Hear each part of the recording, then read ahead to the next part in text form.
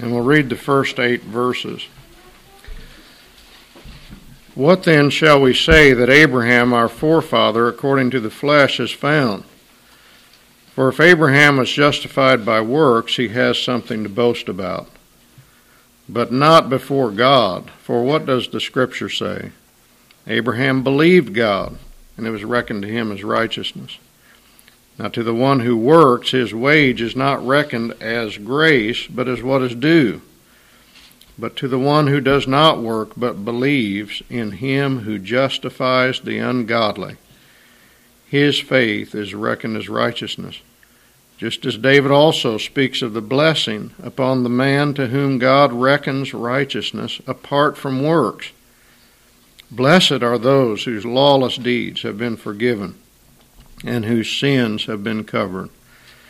Blessed is the man whose sin the Lord will not take into account. Adam, would you lead us in prayer?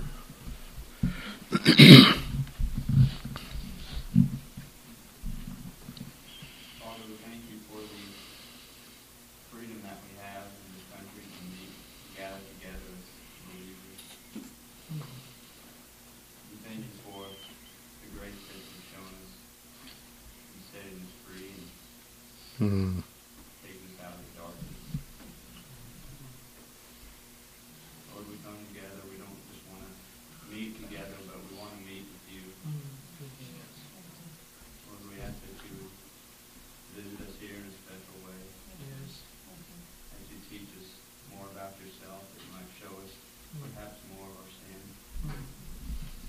That we might come away changed more in the image of Christ.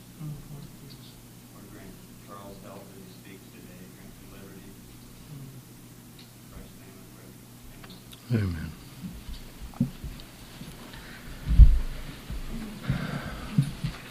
We began last week to look at this very wonderful 4th chapter of Paul's epistle to the Romans.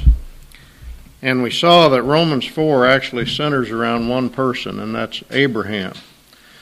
There's a little bit of an aside here, and we're going to look at this today, Lord willing, on concerning David in verses 6 through 8. But by and large, Paul centers his attention in Romans 4 on Abraham. The way Abraham was justified, the time that he was justified. When was he justified? Was it before he was circumcised or after? The example of his faith, the nature of Abraham's faith. What's saving faith like? What's it look like? What's it believe? What is the content of it, and so on? What's the object of it? And also, he takes up the whole issue of who are the real children of Abraham, and what does it mean to be part of the promise that was made to Abraham. And so, all of this in chapter 4, and it's really incredible as you begin to get into this, just how much sheer truth and revelation and understanding Paul gleans from the Old Testament account concerning Abraham. It's extremely important. This verse that he looks back to in Genesis 15, extremely important for an understanding of our faith and the way we're saved. And so I trust we'll see this as we go along in Romans 4. Last week we started to look at verses 1 to 5, and we saw that Paul brings up the case of Abraham, first of all, to prove that this gospel that he's preaching, the gospel that he begins to introduce back in chapter 3, he wants to prove that this is not some innovation on his part, some new thing that he's come up with, where the Jews would say, well, wow, you're introducing something new that nobody ever believed before. You see, in the realm of religion, new things are by definition false. That's basically the case, unless it has some continuity in some way. When somebody comes along and says they've got new light on something that nobody ever believed all down through church history, you might as well rule them out. Because if something's true, the Spirit of God has been showing that all along. And if it's true, and we'll get into this, if it's true, it has to do, it goes back ultimately with the character of God. Now, a lot of things are new in the new covenant, But the basic reality of it is still all there. It was all there way back in the days of Abraham, you see. And so it's important to Paul that he makes it clear that his gospel that he's preaching is not some kind of novelty. It's not some new thing. It's the way people have always been saved. And that's why he brings up the case of Abraham first of all. Even in Old Testament times, no one was ever saved by their own goodness. They were never saved by works, but solely by grace through faith. And if you wanted to just say it a different way, you could say it like this. Not only is there only one gospel for all men, Jew and Gentile, but there's only one gospel for all time, Old Testament and New Testament. And that makes sense because there's only one God, and He hasn't changed any. And so the way of approach to God has not changed. There's only one God who really exists, and that God has a character, and that character is absolute holiness. So the problem is, how can I approach unto God as a sinful person? And that's why Christianity is so narrow, because reality is narrow. You may like to believe that frog worship in Malaysia will save you, but the fact is, frogs can't take away your sins. And the God who really is there has to have your sins taken away before you can come into His presence. You see, reality is narrow. And so there is one God, one mediator between God and men, one way of salvation. Always has been. One way of salvation.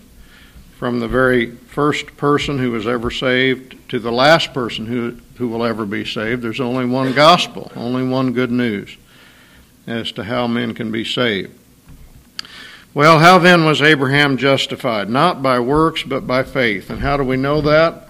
Paul quotes the Old Testament to prove it.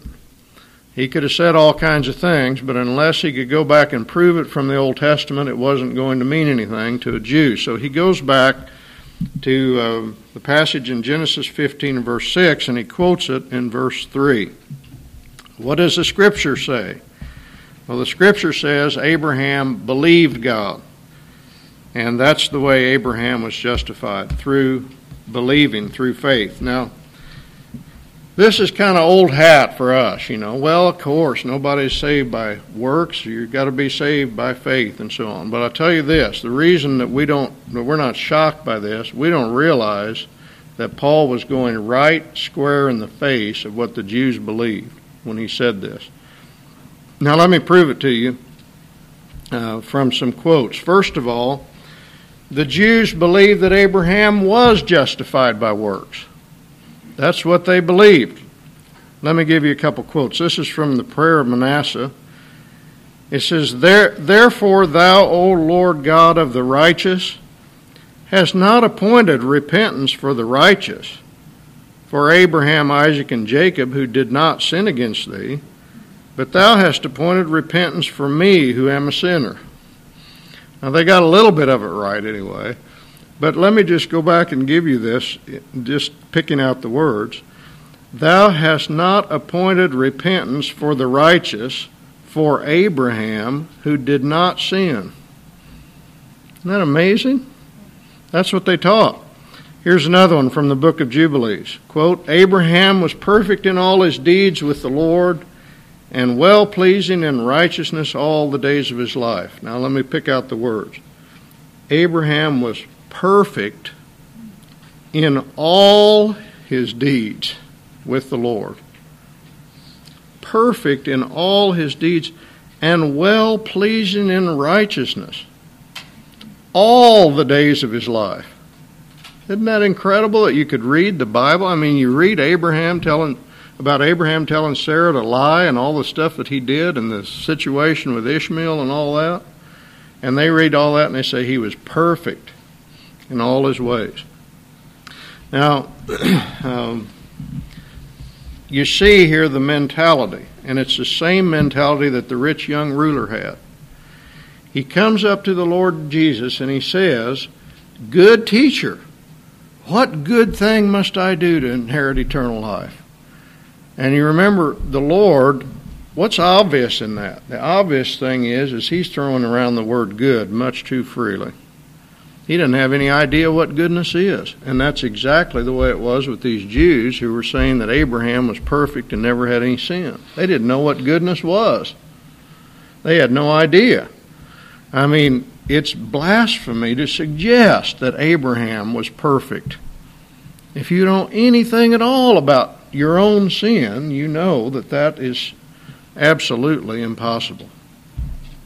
And so the Lord says to that rich young ruler, why do you call me good? You don't have any idea what goodness is. There's nobody good but God. He's not saying I'm not God. He's saying, do you realize what you're saying when you call me good? Why do you talk to me about what's good? You don't know what it is. So the Jews believed that Abraham was justified by works. That's the first big hurdle. But secondly, they used even this verse that Paul quotes to prove that Abraham's faith was the basis of his justification, that he merited salvation through his faith. Now let me give you a quote on that. Our father Abraham became the heir of this and the coming world simply by the merit of the faith with which he believed in the Lord. As it is written, he believed in the Lord who counted it to him as righteousness.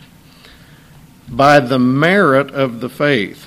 You get that? They had no concept at all of faith as trusting someone else for your righteousness or your salvation. They thought of faith as a good work that you did that gained God's approval. In other words, according to the Jews, this verse that Paul quotes here means this. Abraham was such a good man and such a believing man that God looked at that, and on the basis of that, he justified him because he had so much faith. That's the way they understood it. And amazingly, that's the way a lot of people in our day think that people are justified. God used to, have the standard of the law, perfection, but now he's got a lower standard. You just believe, and he'll look at that and he'll count that as if that was good enough. That isn't it at all. His standard is absolute 100% perfection, perfect righteousness in the eyes of the law. That's never changed. The only way any of us will ever be saved is if we have perfect righteousness in the eyes of the law. Now, how in the world are we going to get it? Well, Paul says we receive it by faith. But faith is not the righteousness. Okay?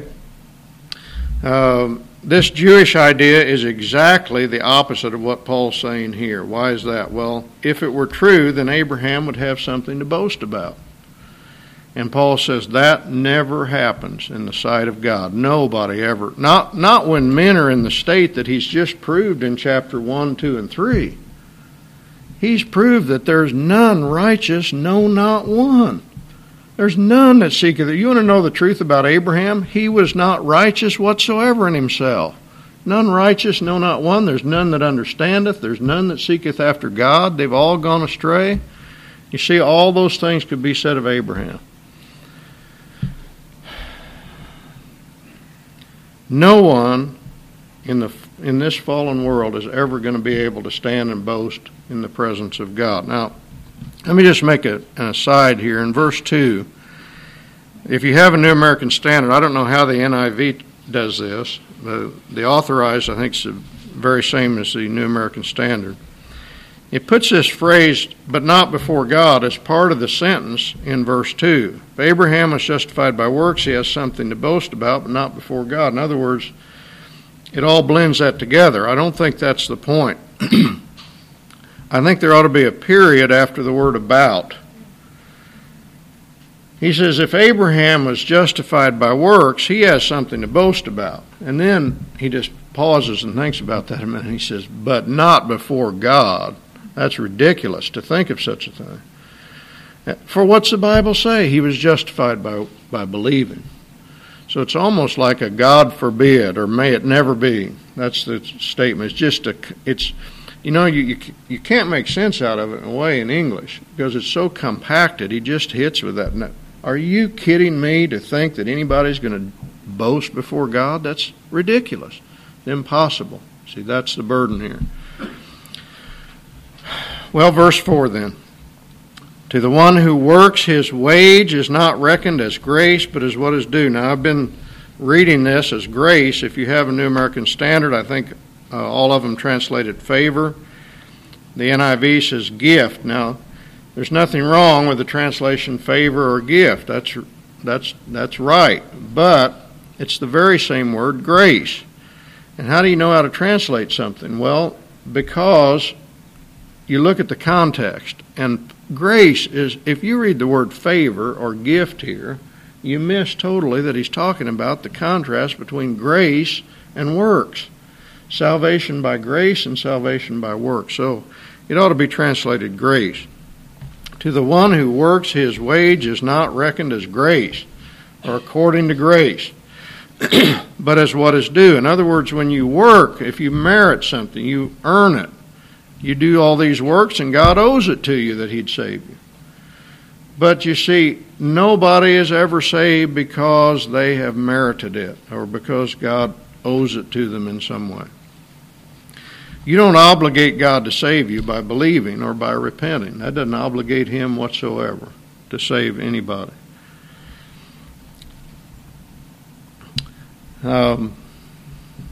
So grace is the opposite of earning something or deserving something. Verse 5, but to the one who does not work but believes in him who justifies the ungodly, his faith is reckoned as righteousness. He does not work but believes. Believing, you see, in Paul's mind is not a work. It's the opposite of working. Believing or faith in itself merits nothing from God. The Christian is one who does not work but believes. That's who the Christian is. He's one who does not work but believes. There's a whole lot of doing and working in the Christian life, but you cannot, and if you don't have any doing, I mean, you say, I believe, but you're living in sin, you live in the way you always did, you're not really a Christian. There's a lot of working in the Christian life, but the doing has to follow entering into something that's done. And as far as justification is concerned before God, that's done. And you don't do anything, any working in relation to getting justified. You rest in what has been done. I remember that testimony of Hudson Taylor. I think he was maybe 16 or 17 years old, and the family was away, as I recall. Anyway, he picked up a tract, and the words that gripped him, the words that God used, Jesus' cry on the cross, it is finished. Beloved, do you realize your salvation, if you're ever going to have salvation, your salvation is finished. And that finished work is sufficient for you to be saved without doing anything. You rest and receive. You take, you accept something that's been done. Now, if you've got to do something, there's no hope. You're not going to make it.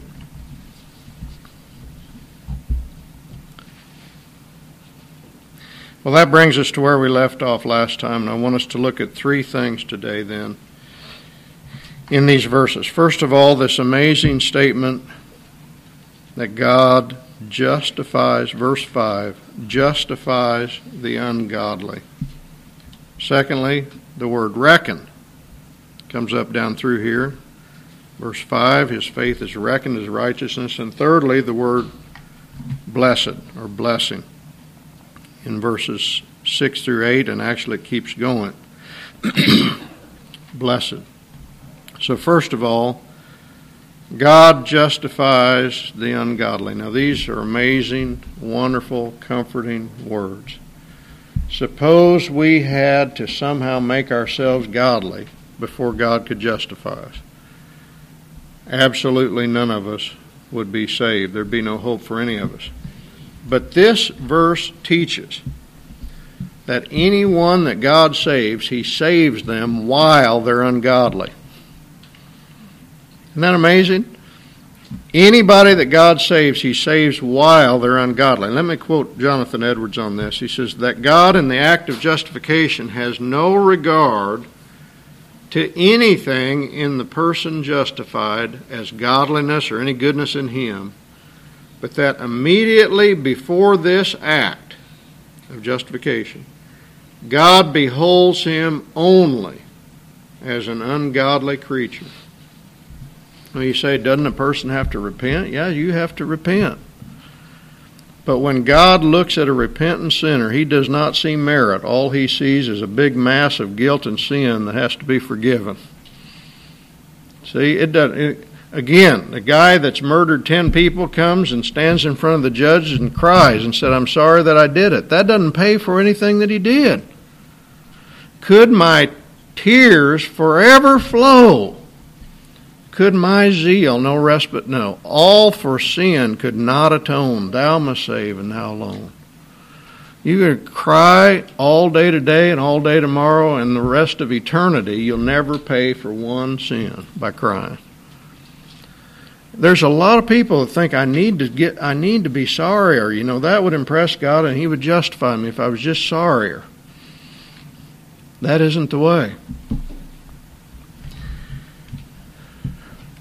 Say, well, don't you have to believe? Yes, you have to believe. But when God justifies the man who believes, He does it in spite of the man's ungodliness. When God justifies a man who believes, He does it in spite of his ungodliness. Now, beloved, if we could lay hold of this as Christians, your justification is not based upon your performance. It's based upon Christ's performance. Do you feel unworthy to be justified? You are unworthy to be justified. It's not based upon who you are. This is where the Roman Catholic teaching on justification goes so far astray. What is their teaching? Well, it goes like this. In infant baptism, they say that righteousness is infused into this baby. Whenever they're baptized, righteousness is imparted to them, put inside of them, so they become righteous on the inside, and because of that, God justifies them. You see that? God makes you, He makes you good on the inside, makes you righteous on the inside, and then He looks at that and He justifies you. Another way of saying it is God justifies us on the basis of imparted righteousness, not imputed righteousness. Or another way of saying it, He justifies us because we're sanctified. You see, that's exactly wrong. Now again, as Christians, if we don't understand this, it's not just talking about this teaching of Roman Catholicism, but it comes in the life of a sincere, true believer, the idea that somehow I am looking inside for my confidence of justification. And I am so thankful that God justifies the ungodly. He doesn't justify you because you're sanctified. He justifies you because of the blood of Jesus. That's the reason. Now, every true believer will be sanctified. They will be changed and conformed to the image of Christ, but that's not the basis of our acceptance. So that what this means is, beloved, that you can get up in the morning, and you may have had a bad day yesterday, and you may have failed God in some way, but you can get up in the morning and praise God that you are accepted in the beloved. 100% accepted because of what Christ has done. So I start out rejoicing. God receives me. I can come with boldness into the throne of grace. Because why? I enter into that throne of grace not by my own righteousness, but by the blood of Christ, by His righteousness. That's the reason I have access to God. You know, we get such wrong thinking about this. We can't even thank God directly. You know, you think, well, at least when I'm praising God, that would be acceptable to Him. No, Paul says, I thank God through Jesus Christ for you all. Even his thanksgiving to God is acceptable through the blood of Christ. That's the only way. There's so much sin in our prayers it would put us in hell. I mean, you don't have to look around for the big things you failed in. You just look at the way you prayed this morning. That's enough to put you in hell if that's the basis of your acceptance with God. The basis of our acceptance with God is the righteousness of another. And that's the reason that he justifies us, the blood of Christ. Now this phrase, God justifies the ungodly, is even more amazing in light of what the Old Testament says. I've given a number of these verses. Let me just go through them again for those who maybe haven't heard these. Proverbs 15:17, he who justifies the wicked and he who condemns the righteous, both of them alike are an abomination to the Lord. Anybody that justifies the wicked, any judge that would justify a wicked man is an abomination to God. So the question is, how can God justify the wicked and not be an abomination to himself? Proverbs 24:24, he who says to the wicked, you're righteous, peoples will curse him, nations will abhor him. Now this is exactly what God does. He says to the wicked, you're righteous in my sight. Here's another one, Isaiah 5:23. Woe to those who justify the wicked for a bribe and take away the rights of the ones who are in the right. So woe to those who justify the wicked. The most amazing, Exodus 23:7. God says, keep far from a false charge and do not kill the innocent or the righteous, for I will not acquit the guilty. And here in Romans 4, this is exactly the words used, the same thing. God does justify or acquit the guilty, the wicked. He justifies the ungodly. So here in Exodus, God says, I'm not ever going to do that. Never will you ever find me acquitting the guilty. And Paul says, God's the one that justifies the ungodly. How do these things fit? How can this be? How can this happen? Well, that takes us to the second thing we want to look at here, and that's this word reckon or impute. Notice down through this passage how many times this comes up. The same word is translated reckon, count, or impute. Now it's good whenever I think a translation translates it the same way all the way down through, because when we're reading it in English, we need to know that the same word's coming up. It makes the translation sound kind of wooden, but it's better for us to understand Paul's using the same word over and over. And so varying this word around to reckon, count, impute, and so on, we tend to miss it in English, that he's saying the same thing. But let's look at it here in verse 3. Abraham believed God, and it was reckoned, counted, imputed to him as righteousness. And again in verse 5, to the one who does not work but believes in him who justifies the ungodly, his faith is counted or imputed as righteousness. Verse 6, just as David also speaks of the blessing upon the man to whom God imputes righteousness apart from works. He imputes righteousness. Verse 7, blessed are those whose lawless deeds have been forgiven and whose sins have been covered. Actually, verse 8, blessed is the man whose sin the Lord will not impute. Same word, take into account or reckon. The man whose sin the Lord will not impute. So there's such a thing as imputing and not imputing. Now, those who have been here very long know that when I'm talking about imputation, I always like to go to Philemon. So let's just do that again. And if you've heard this before, what I would say is I hope that you would be able, if somebody asks you, what's the word impute mean? That you would be able to just turn to Philemon. You'd think of that right off, and you say, well, look over here in Philemon.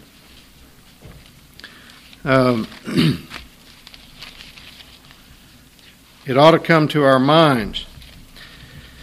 Philemon, a little book right before Hebrews.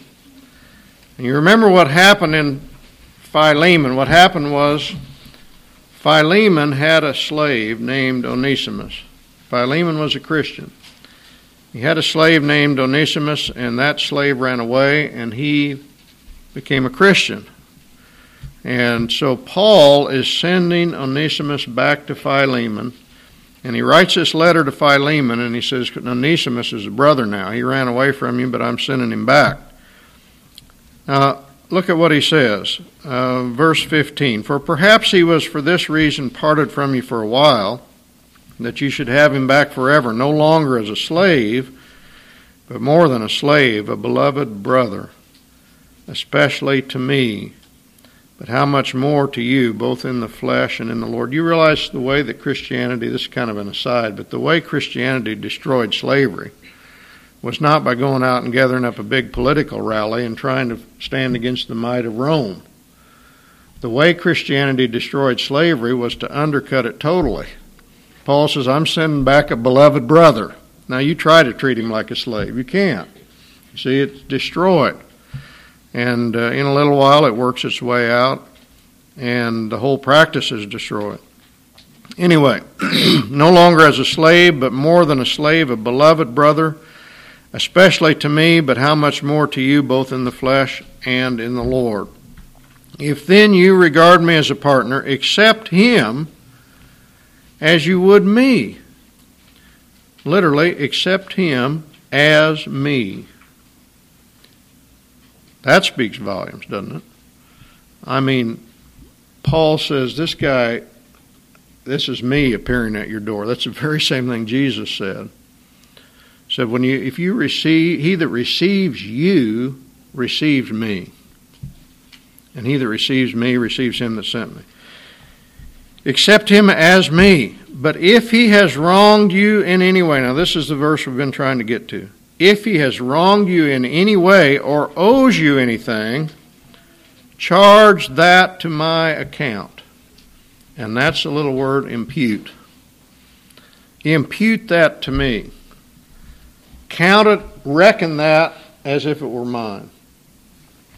And so what he's saying is this. He's saying, Philemon, Onesimus may owe you some money, but if he does, just put that on my account. Charge it to me. It's not really my debt, but I'll take it as if it was my debt. I'm going to identify myself with him and take his debt for him. And you put it on my account and treat me accordingly. It's as if I owed you. Let's say he owed you $100. Now I owe you that $100. And if he puts it on his account, he really owes it to him now. It's really that real. He put it on his account. All right. He comes to Paul. He says, look, you owe me $100. And he really does owe it to him now, because it's been really, in other words, what God did in Christ, he really put your sins. He really imputed them to him, and he really took them as his debt. And he says to his Father, you treat me, so you receive me the same way you would have received that sinner over there, Charles Leiter. Receive me as if I were him. And you know how God would receive me if I tried to come into his presence? He'd pour out his wrath upon me. And that's what he's done for every believer. He took those sins that were ours and he imputed them to Christ. He laid them on his account. And he received him like he would have received us. That's what happened on the cross. And those sins were actually paid for in full. God wasn't pretending, and he doesn't pretend when he justifies you. He doesn't look at you and pretend that your sins have been paid for. He looks at what's actually been the case. It's actually been done. And he makes a declaration on the basis of truth. And he declares you not guilty. Now that's the way. The way that he can justify or declare not guilty a man who's as guilty as he can be is that somebody else paid for his debt in the eyes of God's law. Oh, what a wonderful thing, this thing of imputation. Now, he not only does he impute, how can he not impute my sins to me? Well, he imputed them to Christ. But more than that, he imputes Christ's righteousness to me. He receives me as if I were Christ. Isn't that amazing? Justification is more than the non-imputation of sin to me. It is the imputation of righteousness to me. Christ's righteousness. You know, this idea, I always had this. Before I became a Christian, this was actually, it was like an invisible picture in my mind. I could picture those big scales at the end. And here's my good works and here's my bad works. And of course, my good works outweighed my bad works. You know, you about have to be a Hitler not to. And the fact is, you don't see that even your so-called good works are filthy rags. The nice stuff that you've done is filthy and defiling because it's not done for the glory of God, it's done for your own glory. So even the so-called good works are all over here on this side. But it's not going to be your good works versus your bad works. It's going to be you on one side and Christ on the other. The Lord Jesus Christ on the other side. That's what's going to be the test. And your righteousness has to be equal to His or you're going to go to hell. That's the only way anybody can be saved.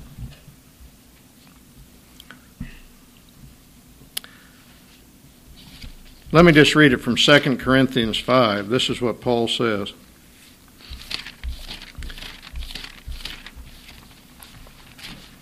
Second Corinthians 5 and verse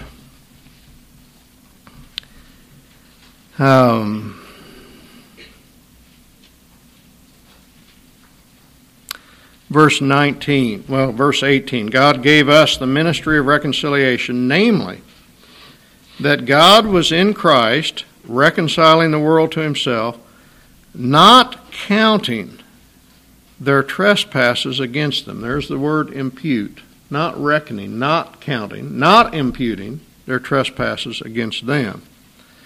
Well, how is it that He has not imputed our trespasses against us? Well, verse 21. He made Him who knew no sin to be sin on our behalf, that we might become the righteousness of God in Him. There's that term, righteousness of God. He says the righteousness of God has been manifested, the way that you can be right in the sight of God.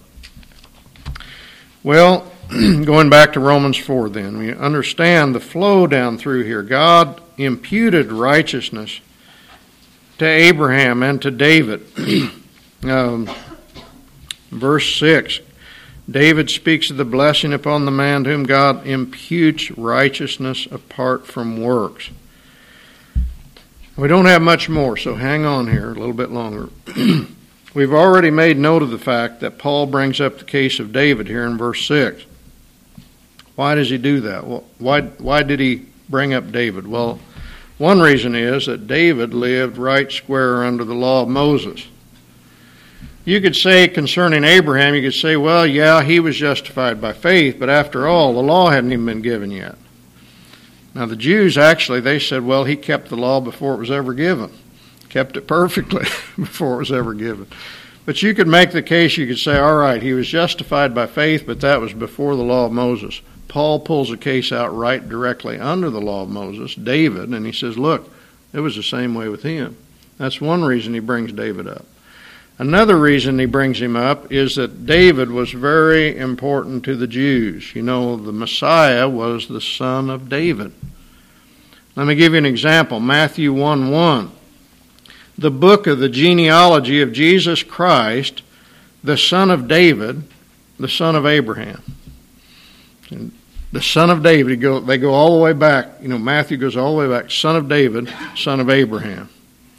And so it's important here. But I think the main reason that Paul quotes David here is that David's talking about imputation. He's talking about reckoning here in this passage.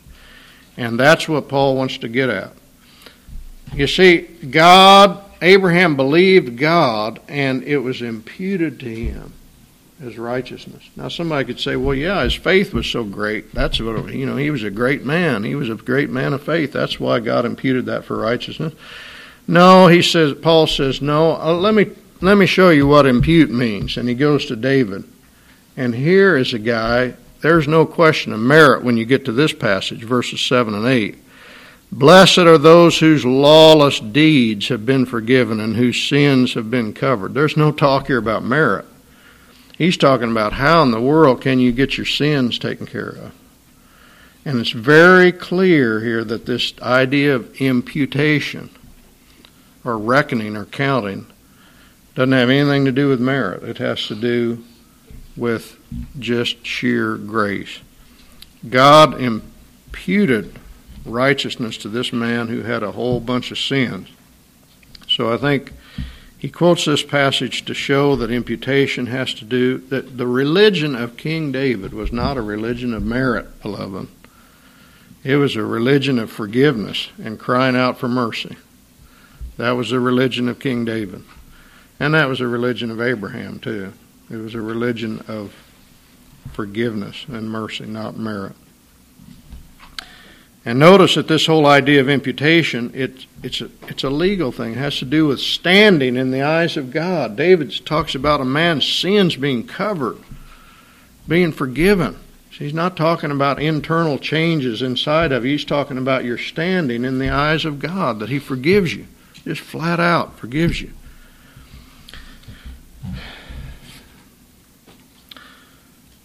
So, imputation. Last word, blessed. Verse 6, David also speaks of the blessing upon the man whom God reckons righteousness apart from works. Blessed are those whose lawless deeds have been forgiven, whose sins have been covered. Blessed is the man whose sin the Lord will not take into account. Is this blessing then upon the circumcised or upon the uncircumcised also?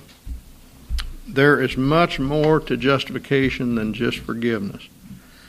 Suppose you had committed all these sins, and you come before God, and you've got all that weight of sin on you, and God forgives all of them. And now you're to the 0 point. And now you've got to be perfect from now on so that you can earn His favor. You see, you'd be just as bad a state as before.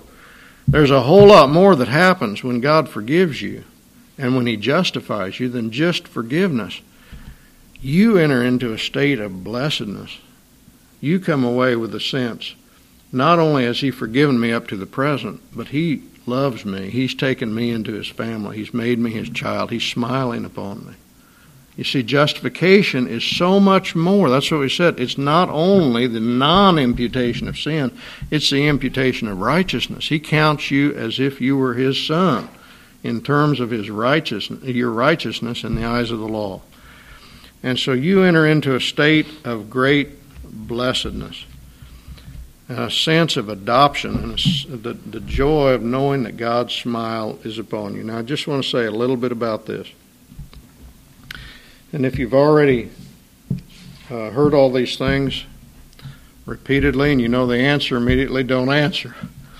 I want those who haven't heard it to think about it. What is the opposite of blessing? What's the opposite of blessing, Tom? Be cursed. Curse. The opposite of blessed is cursed. Now, when you see what that means, you see the man who is still under his sins is under a curse. As soon as those sins are removed and God imputes the righteousness of Christ to you, you're under a blessing. It's the fullest word you can imagine. There's nothing more wonderful than that. To be blessed, to be blessed. That's a wonderful, wonderful thing. And it's more than just the idea. You see, in the Old Testament times, a person was blessed. Well, they had a lot of physical things showed God's blessing. You say, well, he was really blessed in that. Well, yes, but this is talking about weighty, eternal things. I mean, a guy can have 10 houses and everything prospering and everything going wonderfully and still be under a curse. Or he can have little or nothing and be under a blessing. in this sense. A wonderful blessing. The smile of God is what it has to do with. Now, a couple passages before we close. Galatians 3. Let's turn to this one.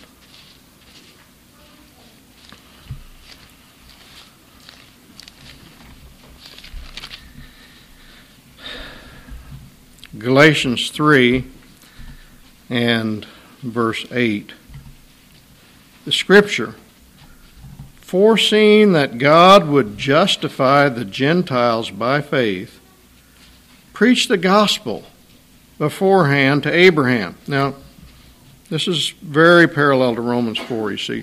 Paul says the gospel, same gospel back then as now, and the Scriptures preached the gospel beforehand to Abraham. And what verse does he quote to prove that? Well, this verse here, all the nations, that's the word Gentiles, all the nations shall be blessed in you. That's what justification is, coming under the blessing instead of the curse. So then, verse 9, those who are of faith are blessed with Abraham the believer. For as many are as of the works of the law are under a curse. For it is written, cursed is everyone who does not abide by all things written in the book of the law to perform them.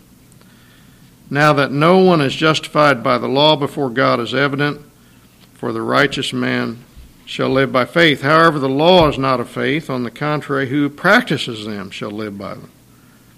Christ redeemed us from the curse of the law, having become a curse for us. For it is written, cursed is everyone who hangs on a tree, in order that in Christ Jesus the blessing of Abraham might come to the Gentiles, so that we might receive the promise of the Spirit through faith. The moment you become a Christian, the smile of God comes upon you, and you are in a most blessed condition. I'd rather be the most miserable Christian, suffering the most horrible things, and have the blessing of God upon me and the smile of God upon me, than the most happy, carefree, rich, healthy, wealthy, and wise non-Christian with the curse of God resting upon him. I mean, Christian, you may get into some miserable, dire straits, but I'll tell you this, what a blessed thing to be under the blessing. And we're under the blessing because Christ bore the curse. Now let's look at one more passage and then we'll close. Deuteronomy 28. Paul quotes from the Old Testament.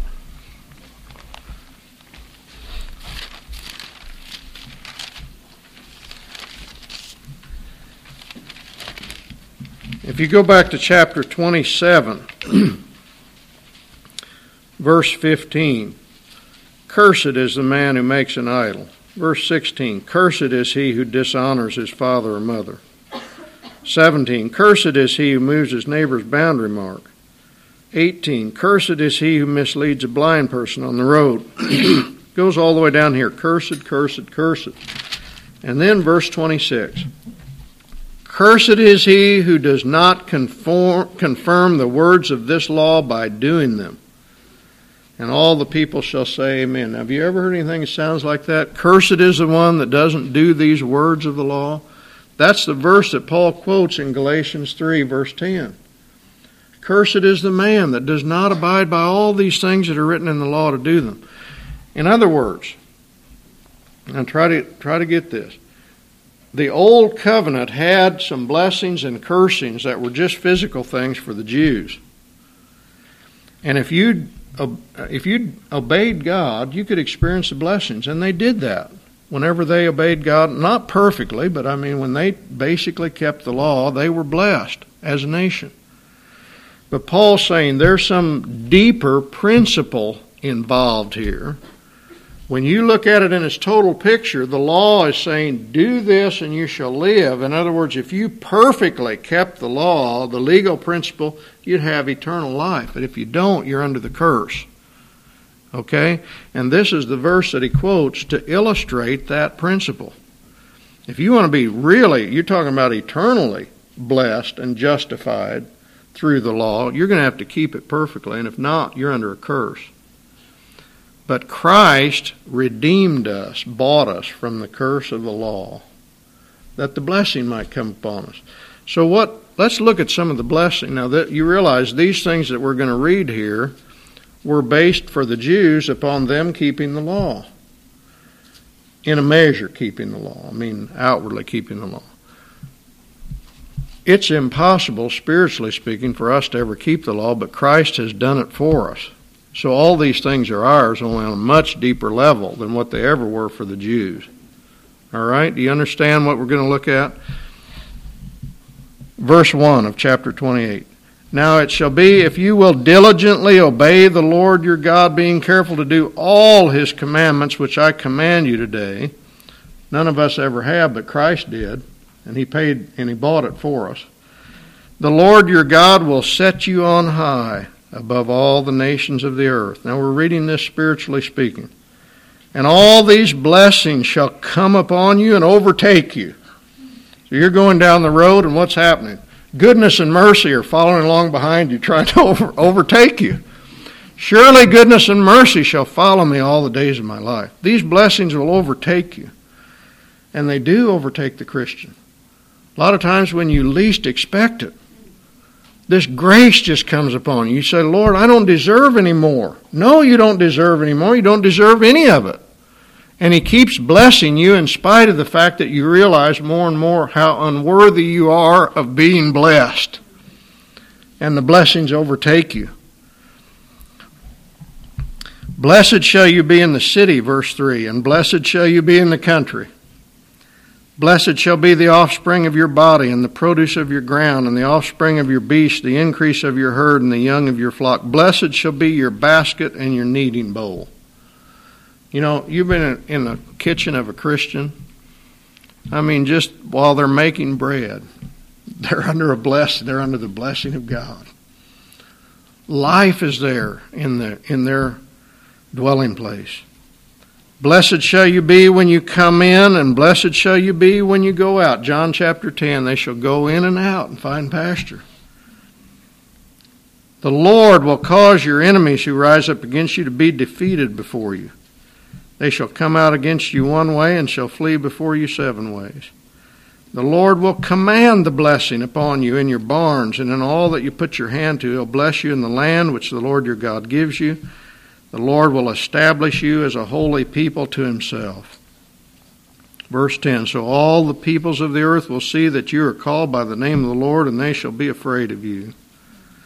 And the Lord will make you abound in prosperity, in the offspring of your body, and in the offspring of your beast, and in the produce of your ground, in the land which the Lord swore to your fathers to give you. And the Lord will open for you his good storehouse, the heavens, to give rain to you, to your land in its season, to bless all the work of your hand. You shall lend to many nations, but you shall not borrow, and so on. You shall be the head and not the tail. You shall only be above, and you shall not be underneath. These are promises, spiritually speaking. We're not talking about prosperity materially, but spiritually, there are promises that we can look to God for these blessings. Well, blessed is the man to whom the Lord will not impute sin. David describes the blessedness of the man to whom God imputes righteousness apart from works.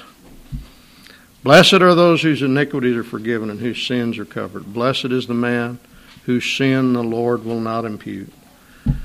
That's a great, unspeakable blessedness. And that's what every Christian has because Christ bore the curse for him. And his righteousness is imputed to us. Well, let's pray.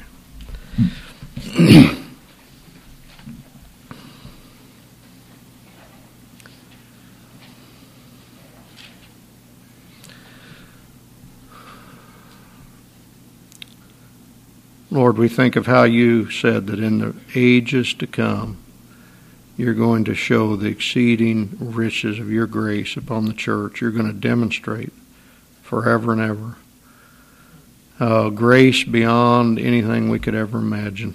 Just to have eternal life. Lord, whoever would be the least person in the kingdom of heaven has an unspeakable blessedness beyond imagination.